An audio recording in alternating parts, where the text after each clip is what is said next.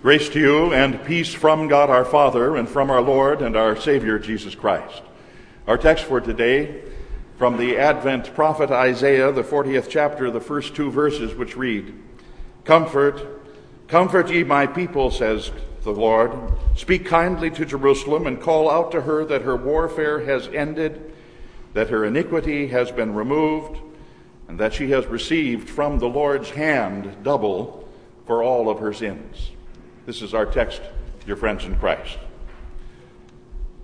Years ago, indeed before the turn of the last century, in the Old West, where revival meetings were quite popular, there was a preacher who was very well known for his fire and his brimstone delivery of God's word, and he would rant and he would rave about the sinner's sin, as indeed he should do.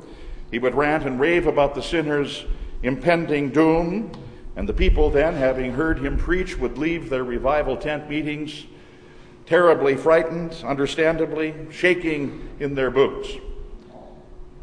Native Americans from a nearby reservation were invited to hear him preach too, and so they went to one of his tent meetings. Again, his strong voice, the stern look upon his face, made him indeed a terrifying picture to behold for them. And after the meeting, the tribe's chief was asked what he thought, to which he responded and said, High wind, big thunder, no rain. He had a point to make. He had heard the law of God preached most effectively, a law which indeed had caused him to tremble. His heart may well have been prepared for the gentle rain of the gospel to fall, but sad to say, that gospel never came. And this indeed is the preacher's timeless task and challenge in every generation, to preach that law of God until we feel so uncomfortable with ourselves and with our sins and with our petty little works of self-righteousness that we feel so uncomfortable with who we are, what we have done, what we haven't done, where we would of ourselves and in and of ourselves alone stand in the presence of God, that we would indeed be most uncomfortable.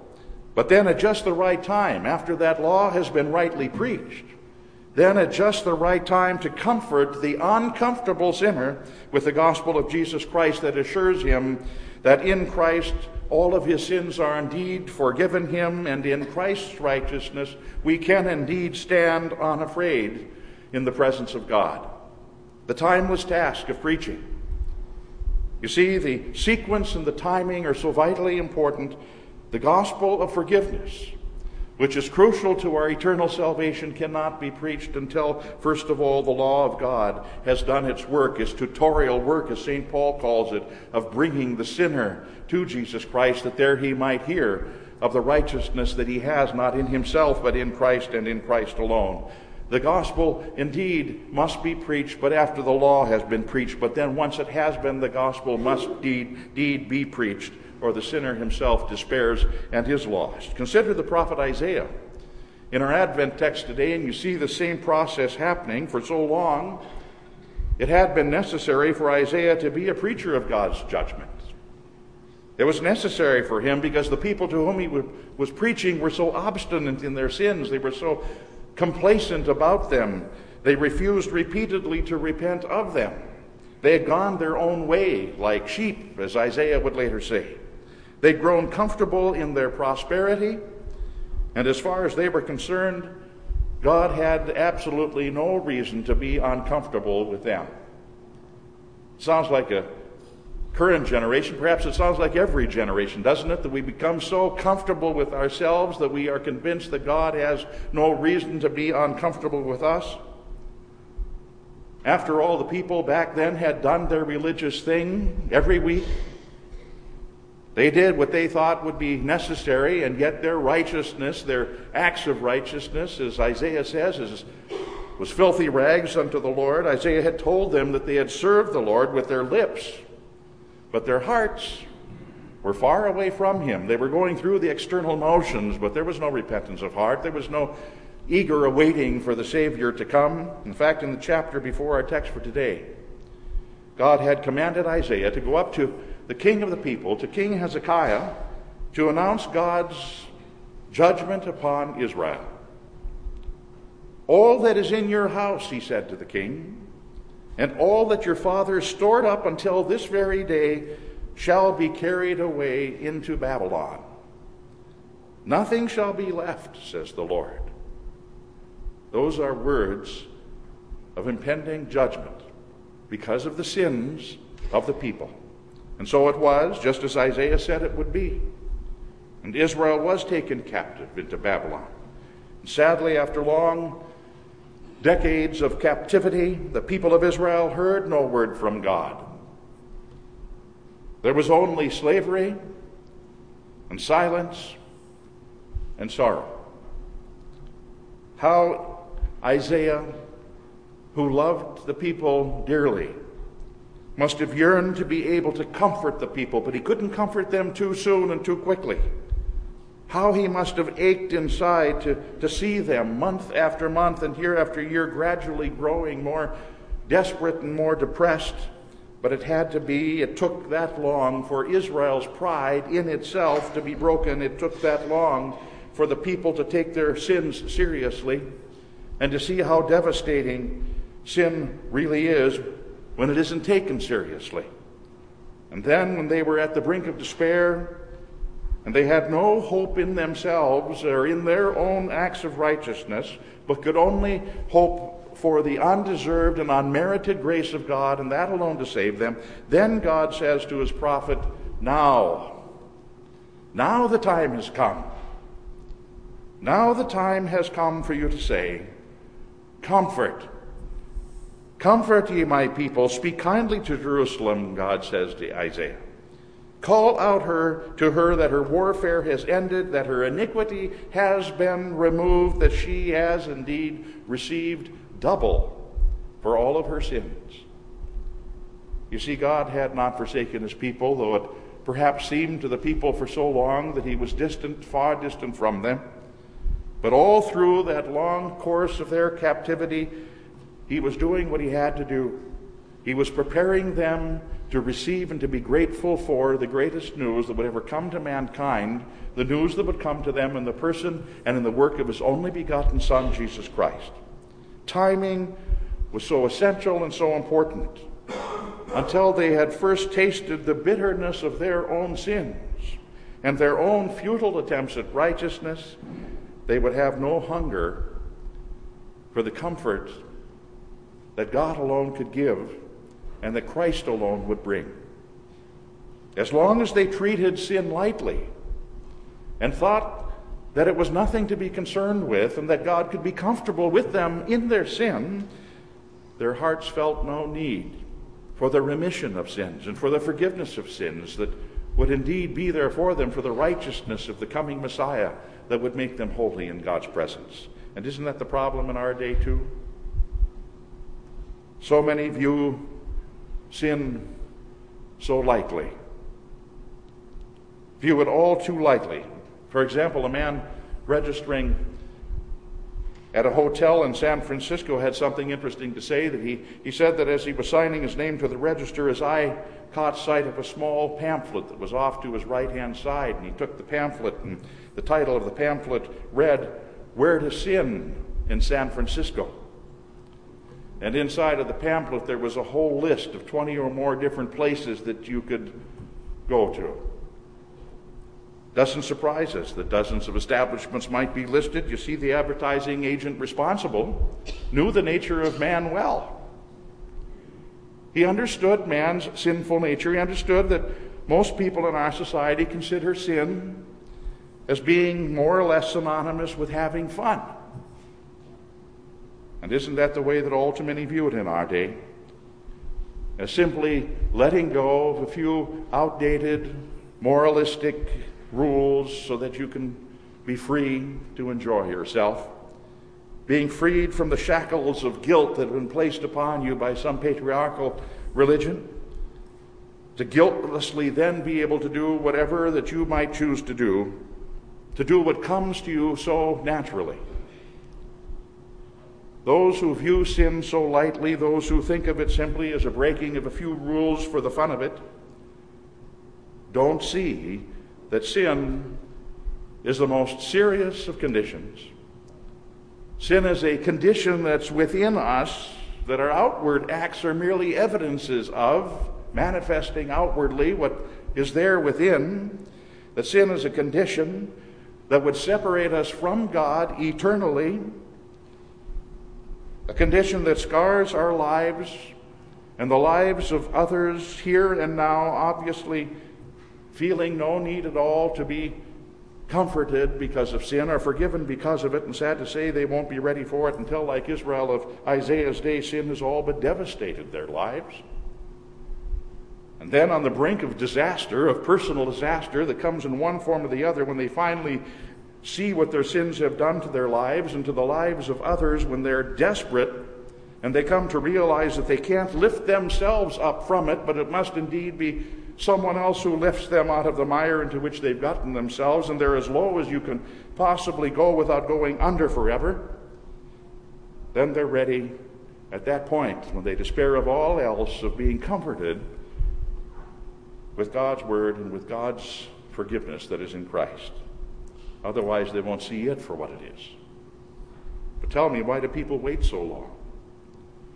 Why do they wait until it's nearly too late? Doesn't that say something, too, about the condition and the nature of man? Must there be an ugly trail of broken homes and broken hearts and broken people before a man is ready to be comforted and to be forgiven by the Son of God? It's not God's desire that things be that way.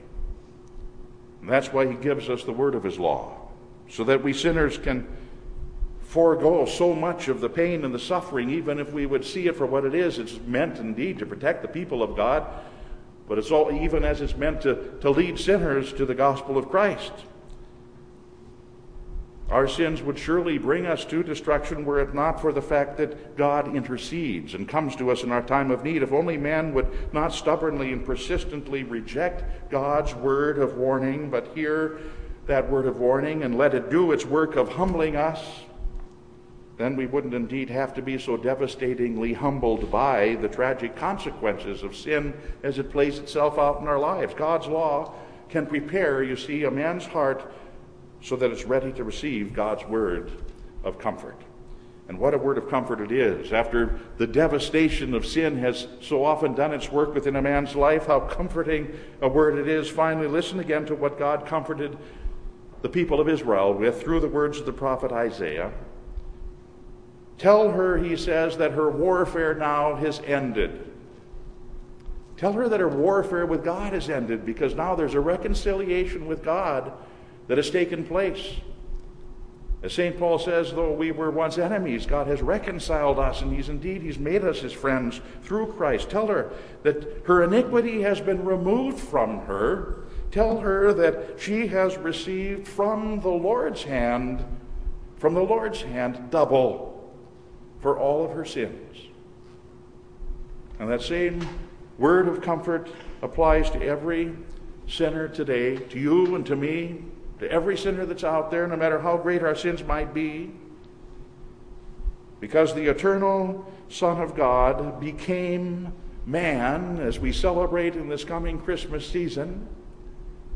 Because that eternal Son of God became man, and because of what that God-man, Jesus Christ, did upon the cross of Calvary, our iniquity, as Isaiah says, has been removed far from us. Because of him, we have received, Isaiah says, double for all of our sins. Double forgiveness.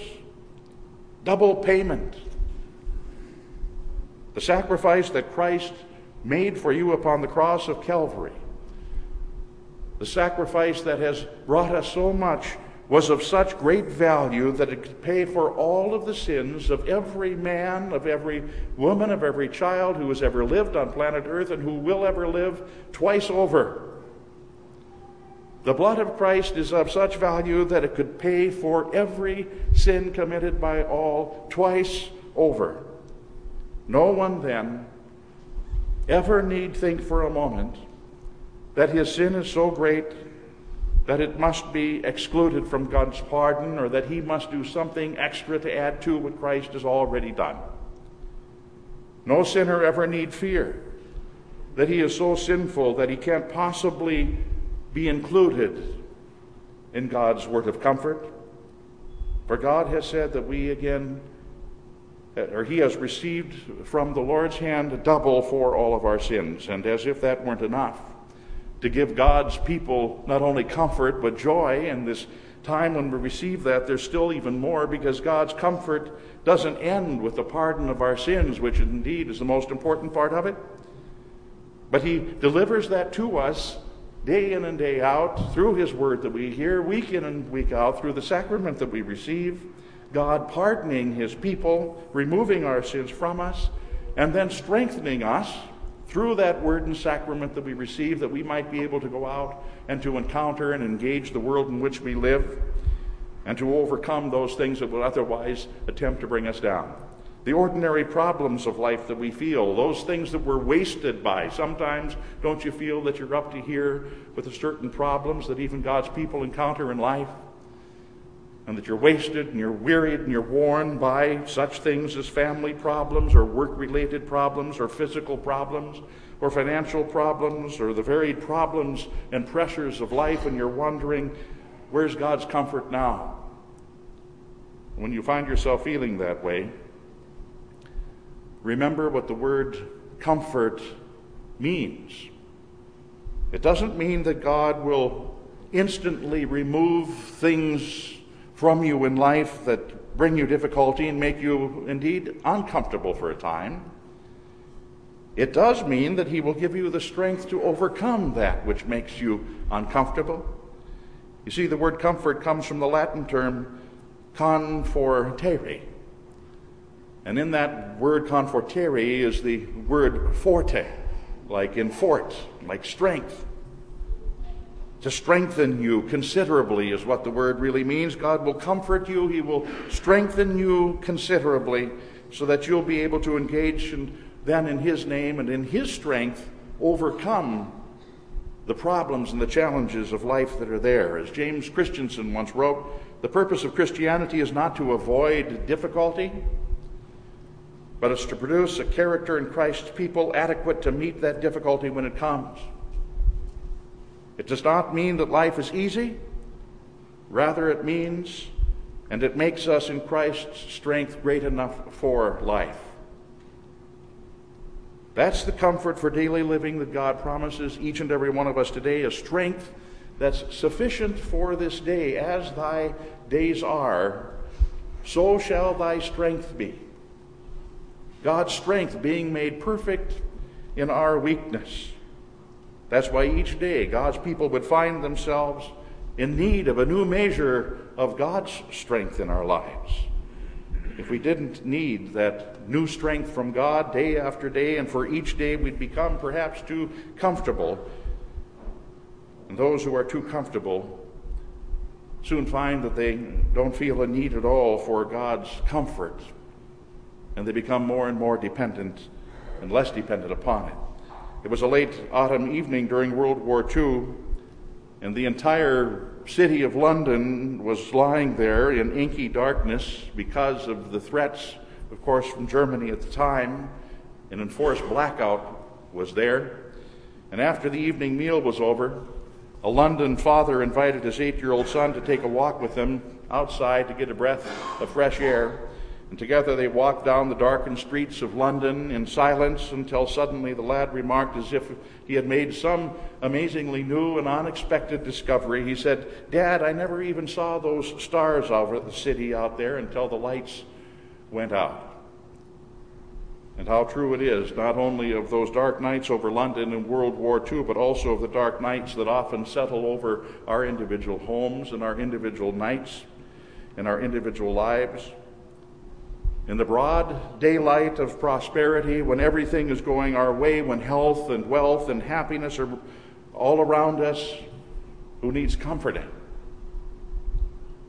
But when the lights grow faint, and when health and wealth aren't what they were, when sadness and sickness and disappointment set in, then who can get along without God's comfort? Certainly not God's people. Then, once again, they long to hear, "Comfort, comfort ye my people, says thy God." And that comfort is ours because of him. In the name of the Father, and of the Son, and of the Holy Spirit. Amen.